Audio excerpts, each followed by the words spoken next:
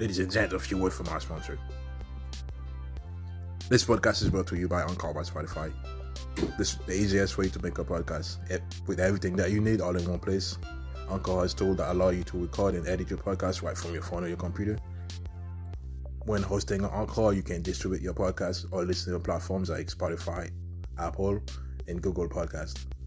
Everything that you need to make a podcast is available all in one place on Encore. And the best of all, Encore is totally free.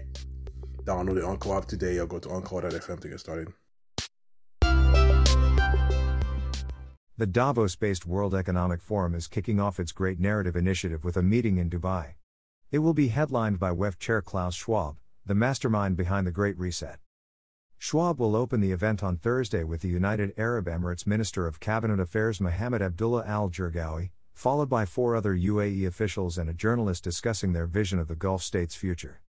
According to the WEF, the Great Narrative Initiative is a collaborative effort of the world's leading thinkers to fashion longer-term perspectives and co-create a narrative that can help guide the creation of a more resilient, inclusive and sustainable vision for our collective future. The project is supposed to involve top thinkers from multiple disciplines, including futurists, scientists and philosophers, and result in a book to be published in January 2022.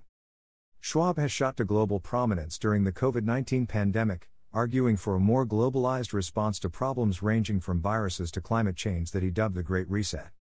The pandemic represents a rare but narrow window of opportunity to reflect, reimagine, and reset our world, he famously said in early 2020. The WEF has long believed in the value of narratives, publishing a guest post in 2015 arguing that in the battle for hearts and minds of human beings, narrative will consistently outperform data in its ability to influence human thinking and motivate human action. A good story is far more likely to lead to real change in policy and behavior than statistics or impact evaluations, argued the author of that article, economics professor at the University of San Francisco Bruce Weidick.